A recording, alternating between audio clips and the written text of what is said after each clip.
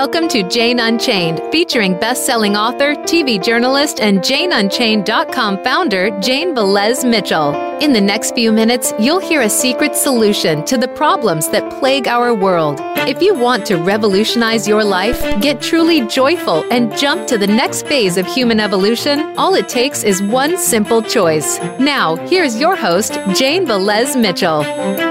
Hello, everyone. I am so excited to have a dynamic young couple. All right, I'll throw in the word glamorous too, from Whistler, which is a famous ski resort. In fact, I think I fell down a couple of mountains there once many years ago and misnavigated some double black diamonds up there.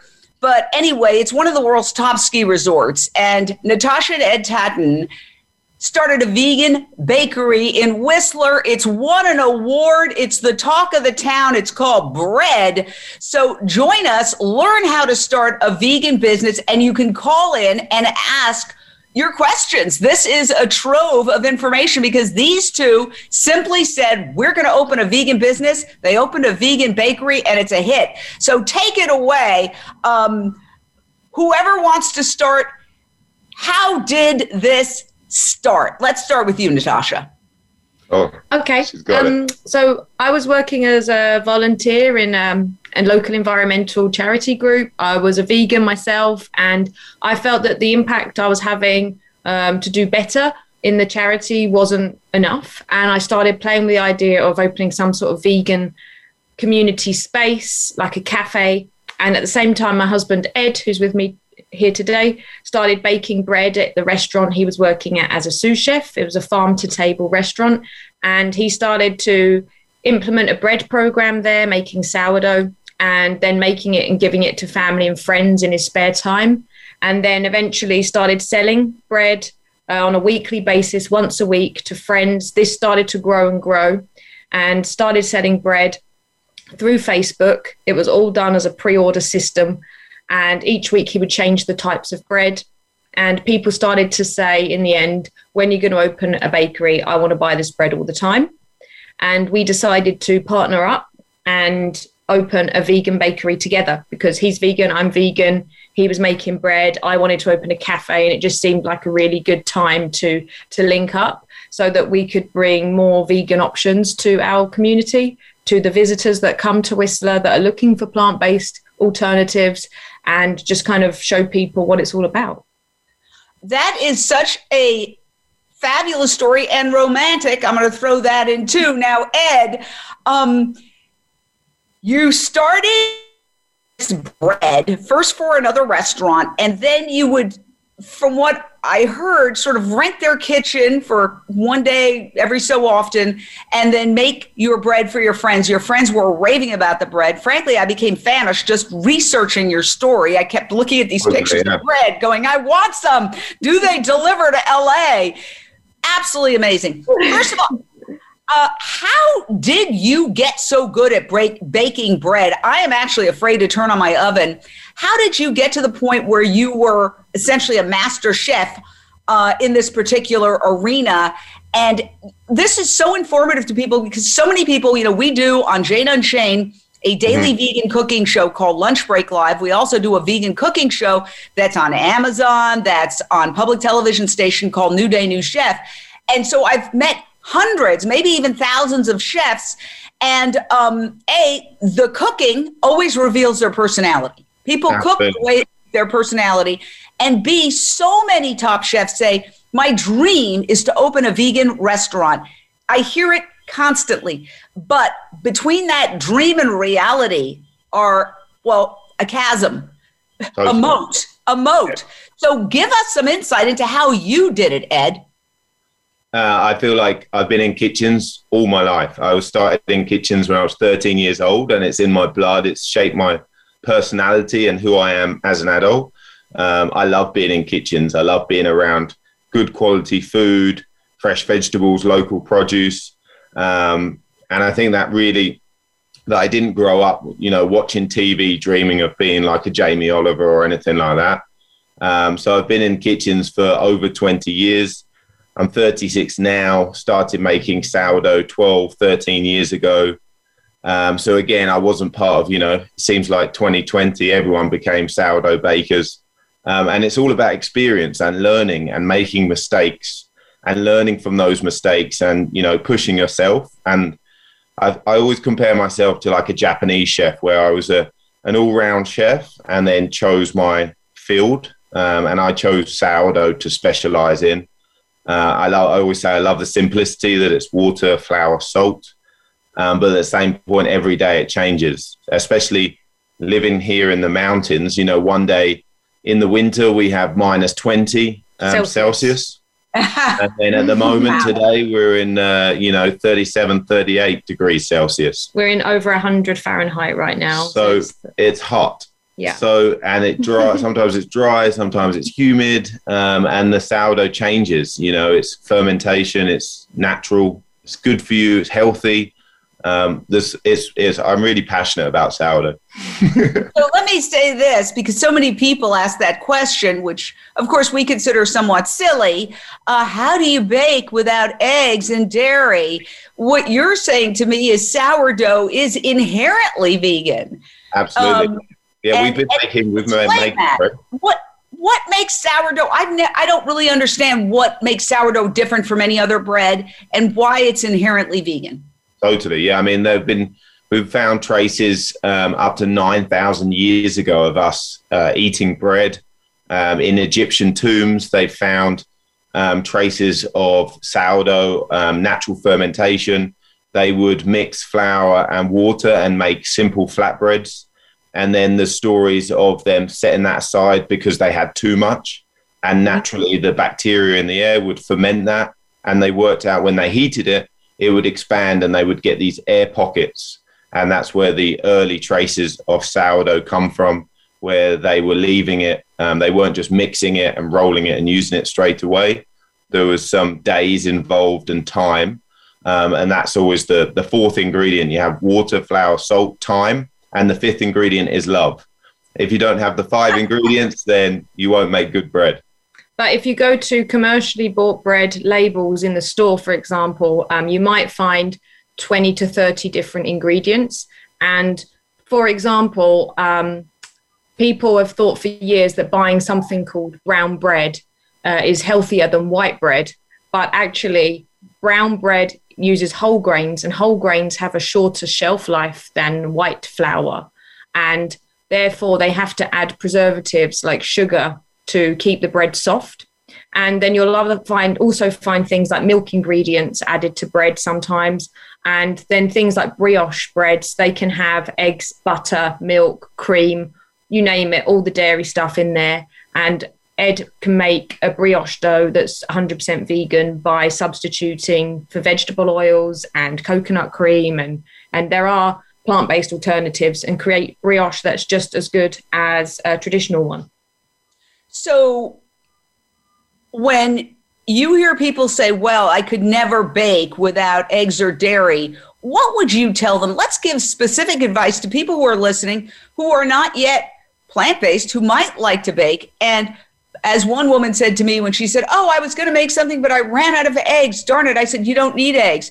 And I know you can use flaxseed and bananas and many other things. But give us a rundown, Ed, of, in general, in baking, what people can use that is zero cholesterol, much more of a superfood, and that that achieves the same result if or better. I mean, one of my big problems in life is that vegan pastries, which I'm hooked on, are so good, I have to be careful that I don't put on the pounds. It's happened because they're so unbelievably delicious. So we prove on a daily basis that we don't need it, but yet people still feel, well, so break it down for us. What can people do if they're watching and they say, okay, maybe I'd like to make my favorite either bread, cookies, muffins, croissant, cakes. Let me see what I can do. What would you tell them in terms of substitute? First of all, I mean, it's becoming easier and easier. You know, even if we go back 5 years ago, there weren't as many products, vegan alternatives on the market. Now we can all see that, you know, cheeses, butters, egg replacements are easier to source and in more stores. So it's not like you have to go to the specialty, store, the vegan store. Generally, they're in most supermarkets. Like you said, flaxseed is amazing. Linseed, it's called in Europe. We can get it organic and local here in Canada, so we love using that. It's high in omegas, so very, very healthy. Also, it's What's it called? Linseed? Linseed, yeah. So flax. That's where flaxseed. Yeah. Think of linen. It's got two names. That's where linen cloth comes from. Is from that grain. So it's really sustainable, really easy to grow. Chia seed is very good. We love aquafaba, which comes from chickpeas. The cooking liquid from chickpeas is a great replacement for egg whites. You can make amazing meringues with that, or brownies. We love to put it in the brownies because it aerates the brownie. So a simple whisk, if you were making hummus, reserve that liquid. You can whisk it lightly and add that as a replacement instead of egg white. Also, psyllium husk is a great alternative, very gelatinous, and emulsifies within cakes and muffins, things like that. You can use oat milk, again, really, really sustainable, uses lot less water to produce than some of the nut milks and things. Coconut milk. You can use extra virgin coconut oil instead of butter. But at the same point, if you need a butter for croissants, there's lots of great vegan butters out there. So it's really looking at the thing that you're replacing. What does that bring to the recipe? Is it an egg yolk you're trying to replace, a whole egg, or an egg white? And what does the egg do? Is it binding? Is it aerating? Like what are you trying to do? By adding egg. You have to be a bit of think like a scientist. It makes it a bit more fun. There's not as much information out there, but it's going to challenge you. And I think everyone needs a bit of a challenge in life. So get out of your comfort zone and just give it a go and share it with friends.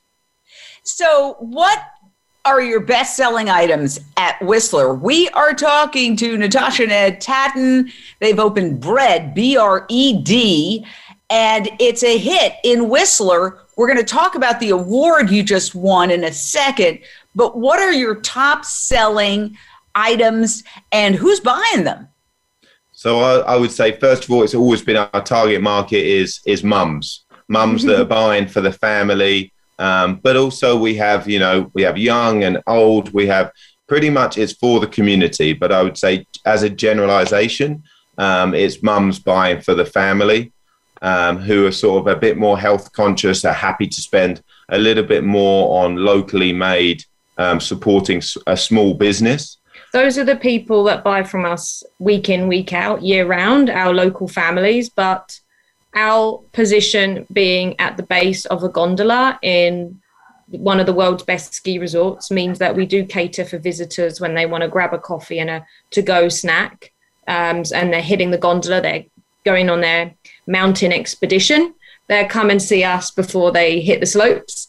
And so there's those people as well. So it's important to cater to both like giving people weekly staples to feed their families, and then also treats and beverages for day trippers. But I'd say our biggest sellers are the sourdough bread. We're most known for the bread.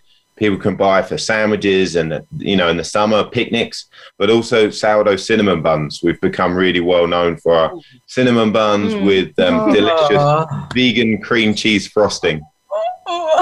And people don't know. You have to go to Whistler just to have a cinnamon bun. Hopefully I won't break my leg on the slopes. No, I gave up skiing a long time ago. But I just think what you're doing is fantastic. Now, tell us about the award you won. And then we're going to get into tips for people opening vegan businesses. But first, we've got a caller. Sarah, your question or thought for the Tattons.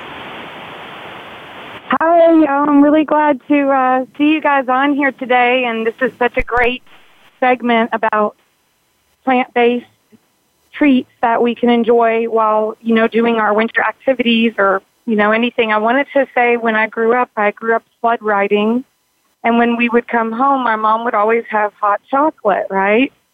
So would you possibly have like hot chocolate bars or places and maybe franchise them so that all ski resorts and all winter places and stuff like that could have that for everybody, because I feel like that's a big need all around the world. You know, for everybody loves hot chocolate, I think. What do you think? And get vegan hot chocolate, which I have to admit, all the time. Yes, I mean, I think, Sarah, those are excellent questions. The idea that you're at one ski resort, but could you franchise this? What is your vision? So I think in the vegan space, there's a lot of push to make everything mainstream. We're seeing a lot of vegan burgers blow up, and a lot of fast food outlets that have been famous for years are now incorporating plant-based alternatives. And that's amazing. And that's definitely what we need to get everybody to follow a more plant-forward diet. However, I think that we're also in danger of making veganism seem like a junk food lifestyle. And also, we don't want to make veganism seem like accessible and cheap, and then keep the elite thinking that eating animal-based foods is some kind of superiority. We want to show that there's a whole spectrum of vegan foods. So there's foods that are accessible and affordable at one end, and you can get them everywhere. And then there's also higher end, like we just saw Madison, is it Madison? Yeah. In the New York, the 3 Michelin star restaurant convert to a vegan menu, and the waiting list is 35,000 people strong right now. It's incredible. So this is great. And we, as a high-end bakery, it's very difficult for us to franchise because we have to have bakers that are as good as Ed. And that's just not easy to find. So, and you never find that. There are a few out there, but it's still very difficult to find bakers who are vegan or passionate about vegan food, because the baking industry in general is very far behind. You know, we're not seeing the same creativity in the baking industry as we are in like vegan burgers, for example. So we still have work to do. And going back to Sarah's question, we love hot chocolate, and we make an amazing hot chocolate at the shop. And we even add vegan marshmallows and house-made coconut whip. Oh, my gosh. I'm getting hungrier and hungrier. Okay, tell us about the award you won. Yeah, so we won, it's Small Business BC Youth Entrepreneur, which we just snuck in there. The cutoff was 35. So luckily I was 6 months before my birthday. But anyway, we'll take it. So we were really thrilled to be nominated, first of all.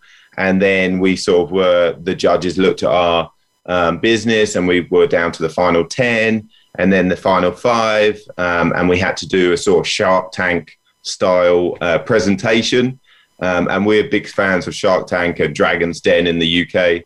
So we loved it. It was a 10-minute pitch to promote ourselves and our business. And it was pretty nerve-wracking in front of a panel of judges.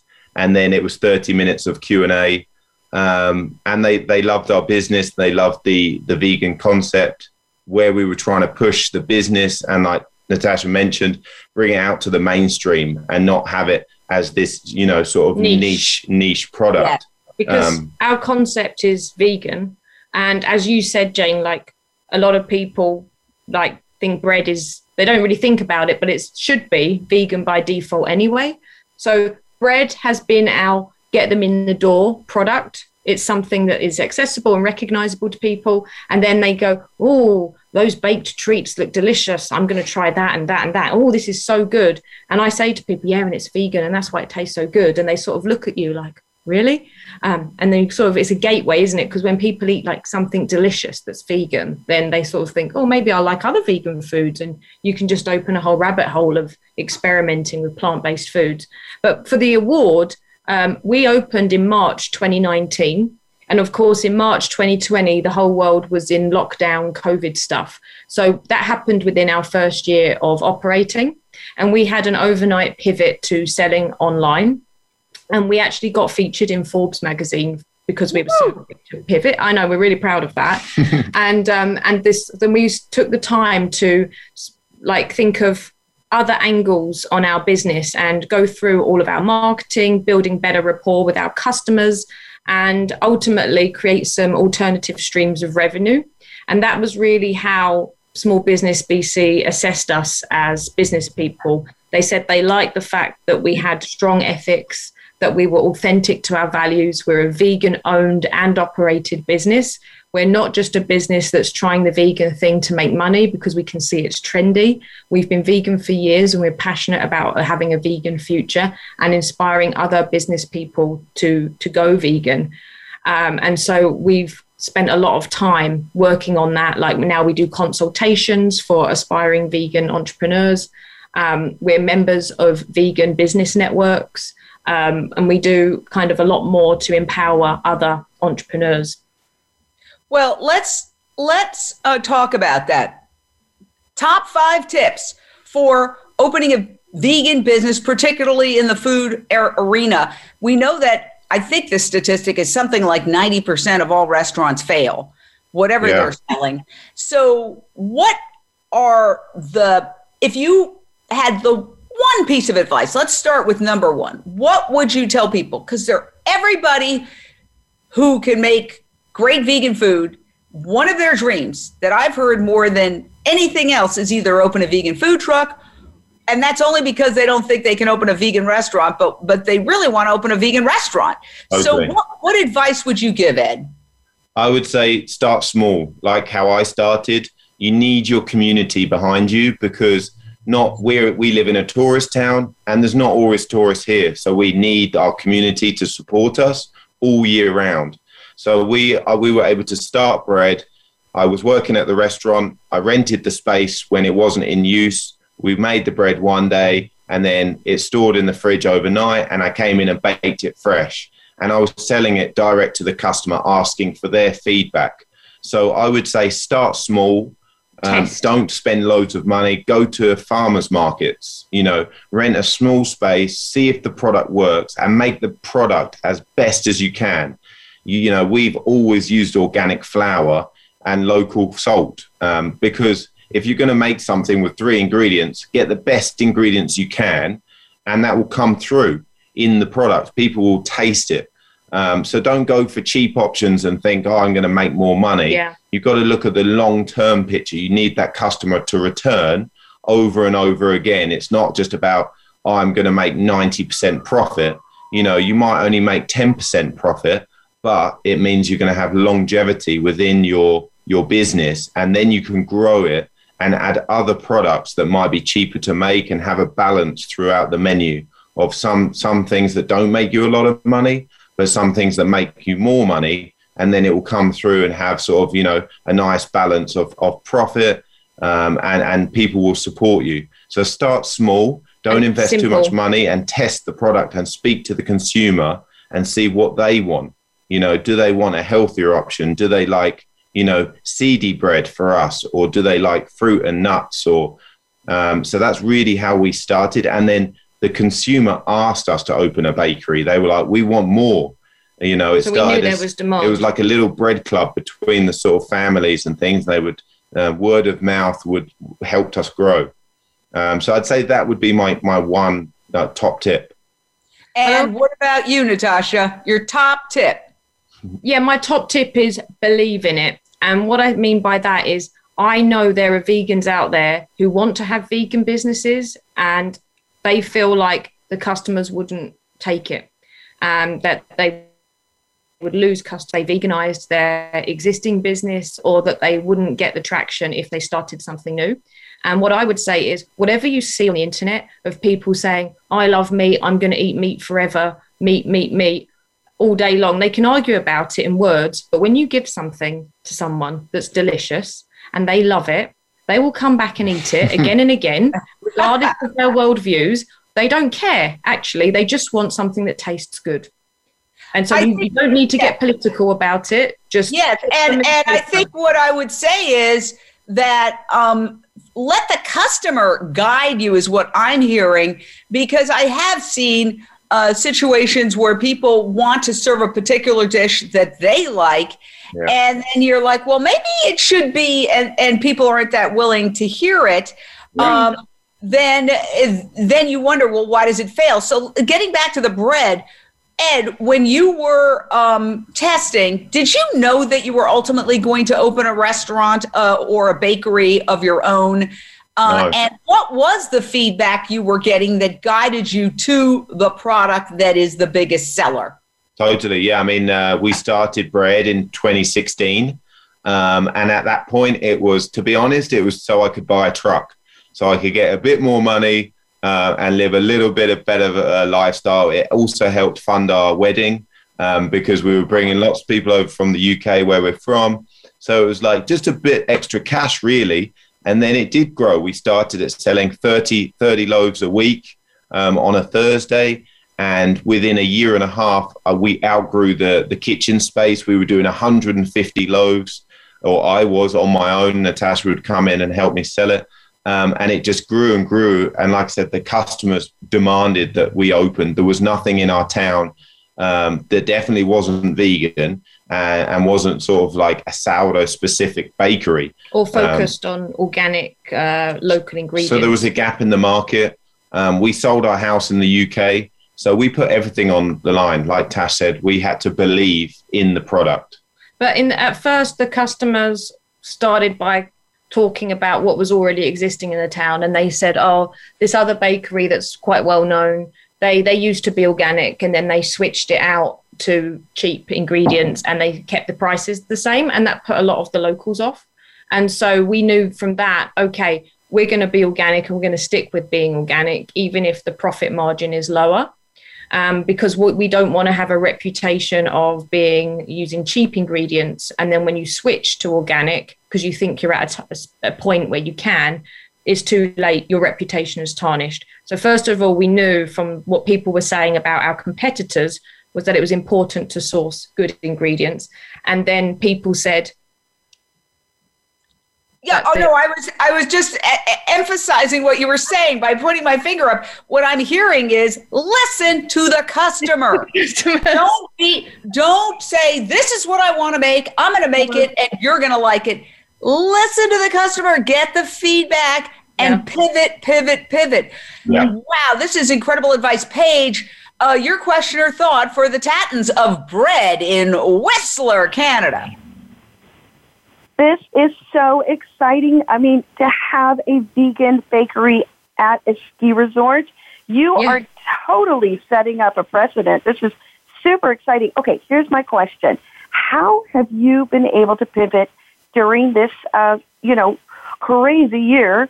And also, what is your recommendation for anyone who wanted to start either a bakery or, do we start big? Do we start small with a pop-up? What are your thoughts? Thank you. Thank you, Paige. Now, you had mentioned going to farmers markets, and I also like the idea of pop-ups, which is very popular here in LA. So that basically is sort of like create a farmer's market wherever you go. You can pop up at a friend's store or now, in a way, you did go online. So can anybody order your product from anywhere in the United States or Canada? Unfortunately, not at this stage. Yeah, the day we closed down was my birthday, March the 15th, 2020. We got closed down. Within 24 hours, we launched our online shop. But that was just available for local people. So they were able to buy. But it's funny you talk about pop-ups, because actually on Wednesday this week, we have a pop-up at our shop, which is vegan sourdough donuts. We don't make donuts at the shop, but it's a young 19-year-old boy from Vancouver that's absolutely killing it in Vancouver with these vegan sourdough donuts that he pops up all around Vancouver. And he's bringing 600 donuts to our store. So we've got a coffee and donut pop-up at BReD on Wednesday, which we're really excited about. It brings, credentials to his business and to ours, because it's something we don't do. It's something fun and different. So we're really excited about that. So even though we have a brick and mortar shop, you can still do pop-ups and collabs with different vegan businesses and support each other and help promote each other. That's fantastic, and also very generous. You are not looking at him as competition. You're fostering him, even though people might come in that one day and buy 4 donuts instead of buying a BReD. You're helping someone else, which I see as a commonality with vegan businesses. In fact, Impossible Foods has said, we're not competitors with Beyond Meat. We wish them the best. We're collaborators. And I just love that sort of life isn't a zero-sum game. We can all win. It's a great philosophy, and it dovetails perfectly with veganism. So let's continue on with the mistakes. I want to know, what's the top mistake you can say that you've learned it personally from your own experience, or you avoided it. But either way, let's start with some mistakes that are common mistakes that people make when creating a vegan business. Not listening to the customer, number one, but what else in terms of especially the restaurant business? I know I hear this in the vegan networking groups I'm part of. So this is a mistake that we've avoided. And apparently, and I don't get this, but apparently a lot of vegan business owners have a fear of making money. They see money as dirty, evil, not ethical, and they feel like they're doing something wrong by making money. And this is crazy talk to us because, you know, like Ed said, we sold our house. We believe in our concept so much. We're so passionate about veganism that we just couldn't see any other path for us. And the only way to go forward and get this concept going was to sacrifice our own house. So, of course, we would love to make enough money to buy another house because, you know, that's what we've invested. And I think really you should be able to own your own house in your lifetime. I don't think there's anything unethical about that. So from a personal drive, you know, we're not scared to make money. But David Pennell of Vegan Business Tribe in the UK, he puts it really succinctly. He says that a business can do far more good if they make a profit than one that makes a loss. And so if you have that in mind, you know, if you are profitable, and I hope vegan businesses are profitable, then you can actually siphon money to charities, to projects. You can have a bigger impact with that money. Money is what's going to get these things off the ground. So you need to prove to other people the vegan business concept works. You don't want them looking at your business and going, yeah, look, they tried that vegan thing and look, they're out of business now. So we all need to keep serving meat and dairy. No, you've got to prove that this is a financially viable business opportunity. And then I love that. That is, wow, what words of wisdom. Yes, don't have this sort of neurotic, self-destructive guilt. Yes, I agree 100%. Okay, that was a really good one. Ed, what's your number one mistake to avoid? I make mistakes on a daily basis. Sourdough is very humbling. So with baking and vegan baking, a lot of the stuff that we're doing, I'm coming up with new recipes because I don't want to just look online and copy someone else's. We're trying to be inventive. And what we find is when we do specials and we do new products, it brings customers in because those current customers that you have, they're looking for the next thing. They're like, oh, whatever Ed makes is delicious. So if I see something on social media, Eds_BReD on Instagram, then they might see that and be like, you know what, I'm going in for that new cinnamon bun, or I'm going in for that delicious affogato coffee. So it really pushes me to come up with new items. But at the same point, they don't always work out. So I don't give up. It drives me to work and make them as best as I can, because if the products we're doing aren't as good as products with animal, products in them or better, then people they won't come back. They won't buy them again. So we're really striving to be the best we can every day. So mistakes happen. And what about, we did the top suggestion from each of you. We did the top mistake from each of you. But what are some of the revelations that you've stumbled upon when creating this business that you would say, aha, I wish everybody knew this. I just discovered this. Somebody said to me once, it was the Vegan Bros, and they said, we make mistakes all the time, but we don't call mistakes. We say we're pivoting. We just use the idea of pivoting. Every time you go on a social media platform, it's different. That doesn't mean that the previous version was broken. It just means that the next iteration is better. So you talk about mistakes. I run a nonprofit. I make mistakes every day, but I try to remember that That's how you learn, and to pivot, not get stuck in the mistake. So take it away from there, Natasha, in terms of some of the things that you've realized that you might say, I wish others would know this.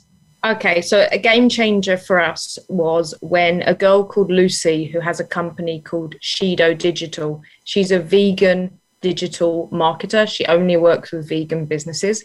She offered a free audit of our website, and anyone can do this if they contact her.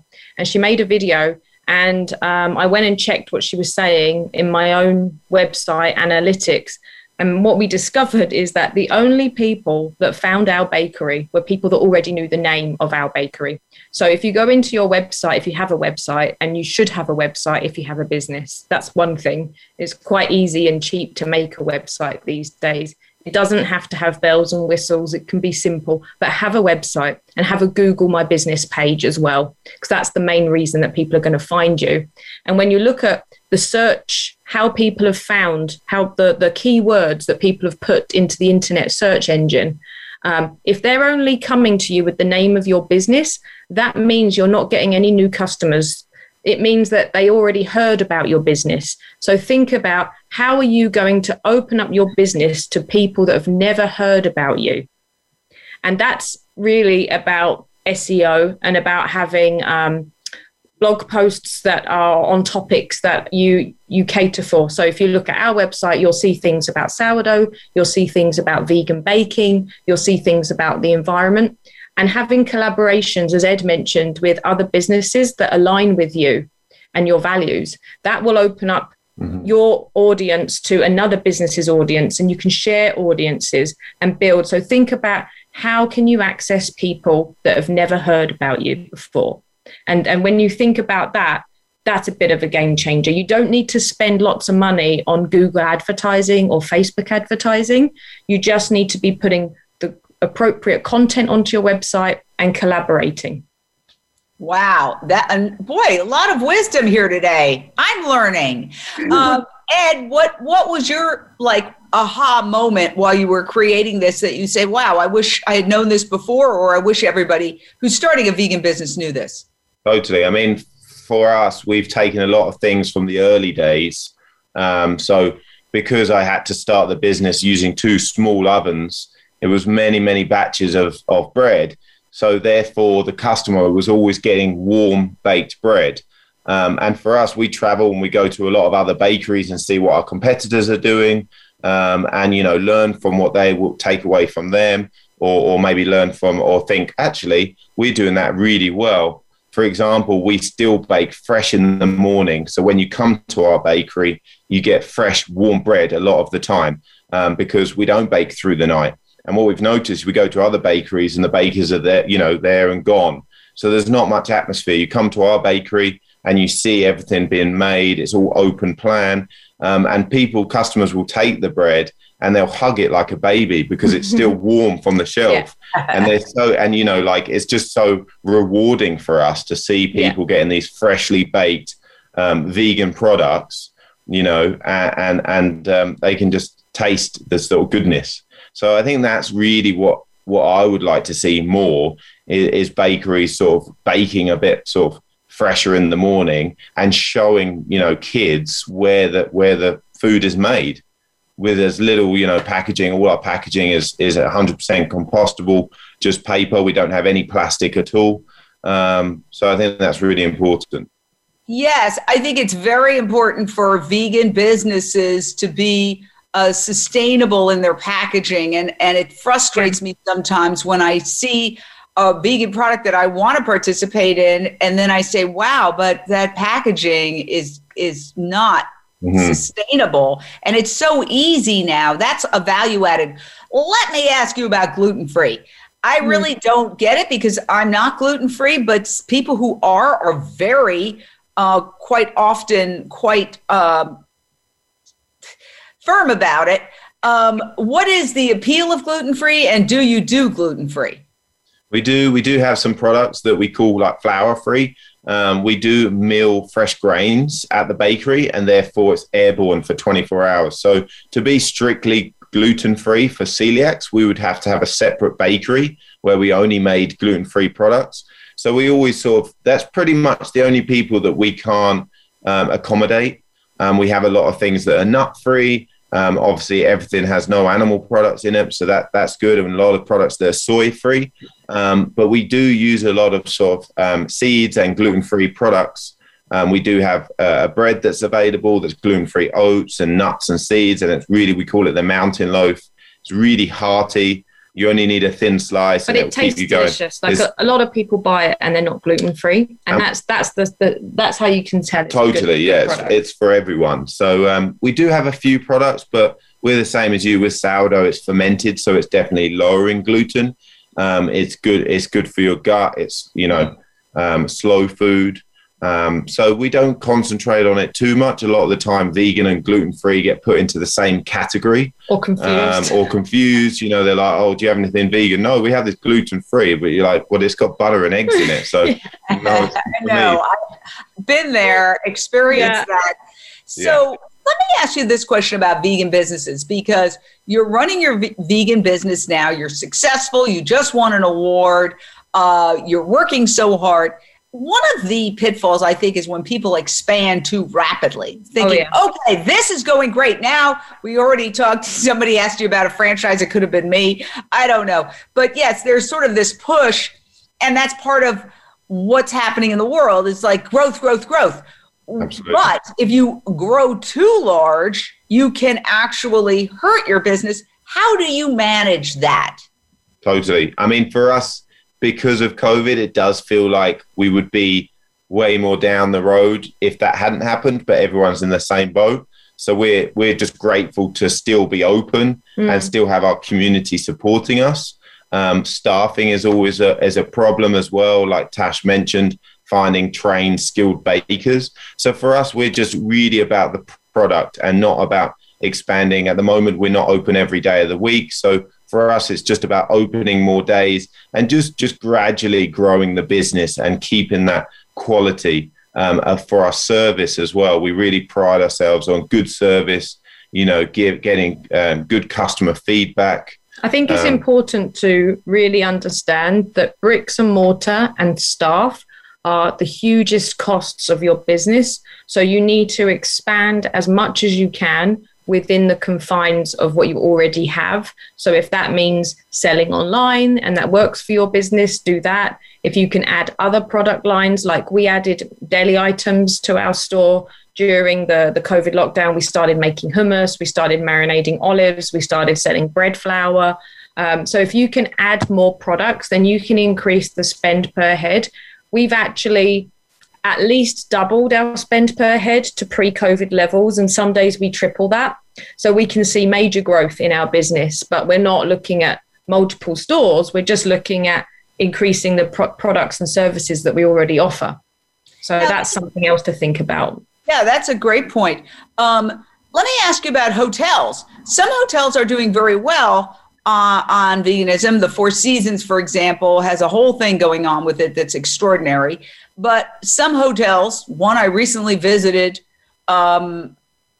shall remain nameless, 0 vegan options. And I spoke to the manager and he says, you're not the first person to say this. And thank you. And I said it politely. I said, you've got a beautiful place here. I wanted to order something, but I wasn't able to, blah, blah, blah. You're in a resort town filled with hotels. Yep. Is that a potential market? We don't actually like to do wholesale to businesses that are not vegan. We don't want our bread, because our bread is amazing. It's the best bread in town. I fully believe that. And it makes anything taste good. So we don't want to make a steak sandwich better. Okay. So we do actually have a sort of, it's part of our values that we only align with vegan businesses for that reason. Wow. We're mission. Well, that's super interesting in itself.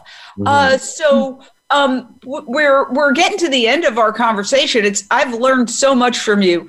Any other tips as we wrap up, so that people who are watching, who their dream is to have a vegan business, I know the takeaways, listen to your customer, refine your product based on customer feedback, do your research, be modest, and final thoughts on that. Just go for it. Don't hesitate. You know, there's a lot of the time you're never ready for it. It's like, I know we've got friends that have got kids, and, you know, they always say you're never ready to start a family. Yeah. You're never really ready to start a business, but you've just got to go for it and believe in yourself. If not today, when? Yeah, exactly. The longer you leave it, the harder it's going to get, the older you'll get, you know, and the more responsibilities you have. So, and I feel like if you go down the vegan, you know, with the vegan train, you're only going to have success, because it's just growing and it's getting bigger and bigger. And that you can see that from these big, you know, companies like you mentioned, Four Seasons, they're getting on board because they're seeing that it's not just a niche trend, that it's here to stay. And the more experience you have, when it really explodes in the next few years, you're going to be ahead of the game. Well, yeah, I have to say I was in Vancouver a couple of summers ago, maybe 3, and I was blown away by the spectacular vegan restaurants everywhere. Yes. It was amazing. And I even stumbled upon a vegan startup, a vegan deli, while I was touring, I think, Victoria. I couldn't believe it. I was like, wow. So that was very exciting, not to mention that it's a beautiful place that I would recommend anybody visit the summertime. It was just a spectacular trip. So what are your final thoughts, Natasha? So it's picking up on what you said of your experience in a hotel recently where they had nothing vegan. You really need to be as inclusive as you can. So I think it's Heather Landeck. She's a food safety consultant, and her tagline is inclusivity is the new exclusivity. And what she means is that you need to be offering vegan and nut-free and soy-free, and try and think of all the people and all the different allergens or food choices that people make and cater to them. Like, vegan's good, but also, you know, go beyond that. So obviously we do everything vegan because we're ethical people, but then there's also the nut-free. We do nut-free products, we do soy-free. At the same time, we also have to be realistic that because we mill grain, which is something we're really proud that we do, because it ultimately results in a higher quality product, that does make it inaccessible for celiacs. And we're very transparent about that because we don't want anybody to have a reaction. But as much as possible, cater for everybody. And make it all vegan, of course, because everyone can eat plants. But don't make it like all vegan and full of nuts, because then you're actually cutting out like quite a big segment of people. So you want to make it inclusive. And that goes to all the businesses out there. Make sure you've got vegan options, and make sure that it's not vegan or gluten-free. Make sure you've got a dish that's both. Well, first of all, I want to thank Katrina Fox for introducing us to you. She's amazing, and she runs vegan women's leadership groups, and there's so much happening in this space. It's so exciting. And the thing I would say, it's fun. There's no more fun to be had than in a vegan kitchen. There's more variety, and there's more color, and it's just a whole lot of fun. So I think that by presenting it that way as well, this is not a sacrifice. It is a fabulous adventure, a delicious adventure. And I just hope that one day I can go up to Whistler and sample your products in person, because they sound absolutely spectacular and delicious. So I want to thank you. I know you're very, very busy people. I very much appreciate you taking the time from Whistler, Canada, where they have a store, BReD. This is Natasha and Ed Tatton. Their store, BReD, has just won a big award, and they are just really an example of a successful vegan bakery, a successful vegan restaurant in a sense, even though it's mostly to pick up that bread that's still just warm coming out of the oven, and a successful vegan business. So we tell these stories to inspire others. And I think this is one of the most inspiring conversations I've had in terms of a business that started as a dream with humble origins that then grew into this very, very exciting and successful enterprise. Let me just ask you this on a personal note. How does it feel to have a dream and achieve it? And that's my final question of the day. So I'll start with you, Ed. Every day I'm grateful to have our bakery. We're very fortunate, and I think that's part of it is realizing, you know, not always being like, oh, I wish we had another shop, or, you know, be present and be like, we are very lucky. We live 3 minutes away from the bakery, which is quite handy because I have to feed the sourdough so much. But I'm so grateful for our community to support us in the first couple of years, and I just love it. Just that, like you said, it is a dream. Like, since being a boy of 13, opening, like being in restaurants and always thinking I'd love to have my own business, and just having that drive and getting to that point, and running it with my beautiful wife. I'm very lucky to have such an intelligent force.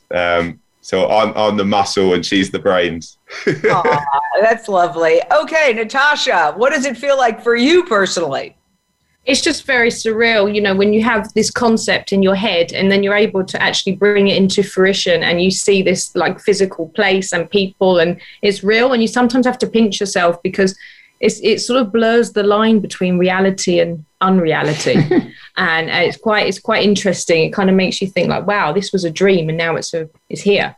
So what else is possible? What else can I dream of that will become possible? And you're kind of at a crossroads where you see a lot of people, tourists, et cetera, sort of a cross section of life. Do you see veganism as, are we hitting the tipping point, or? Absolutely. Yeah, absolutely. The first 6 months that we were open, a lot of people would come in and say, you don't have any real milk, you don't have any dairy. And I'd say, yeah, but the oat milk's unreal. And that's because that's fading out. Now more and more people are coming in and saying, what's vegan? And we're so proud to say everything. But they don't believe us, and they'll literally go, is that vegan? Is that vegan? I go, yeah, everything's vegan. We're almost thinking, do we need to get a certification now? Because we're seeing that we're not vegan enough. Like, we don't make it obvious enough. We're too stealthy. So that's awesome. Oh. Well, on that note, I want to say thank you so much. You guys are amazing. Check out BReD. What is your website? It's Ed's BReD. That's EDSBRED.com. And you can also follow us on Instagram at EDS_BRED, Eds_bread. And use the discount code Jane Unchained for 10% off if you're ever in Whistler on our website. Oh, wow. That's nice. Thank you so much. All right. Thank you. And please join us again here on Jane Unchained, Voice America Radio.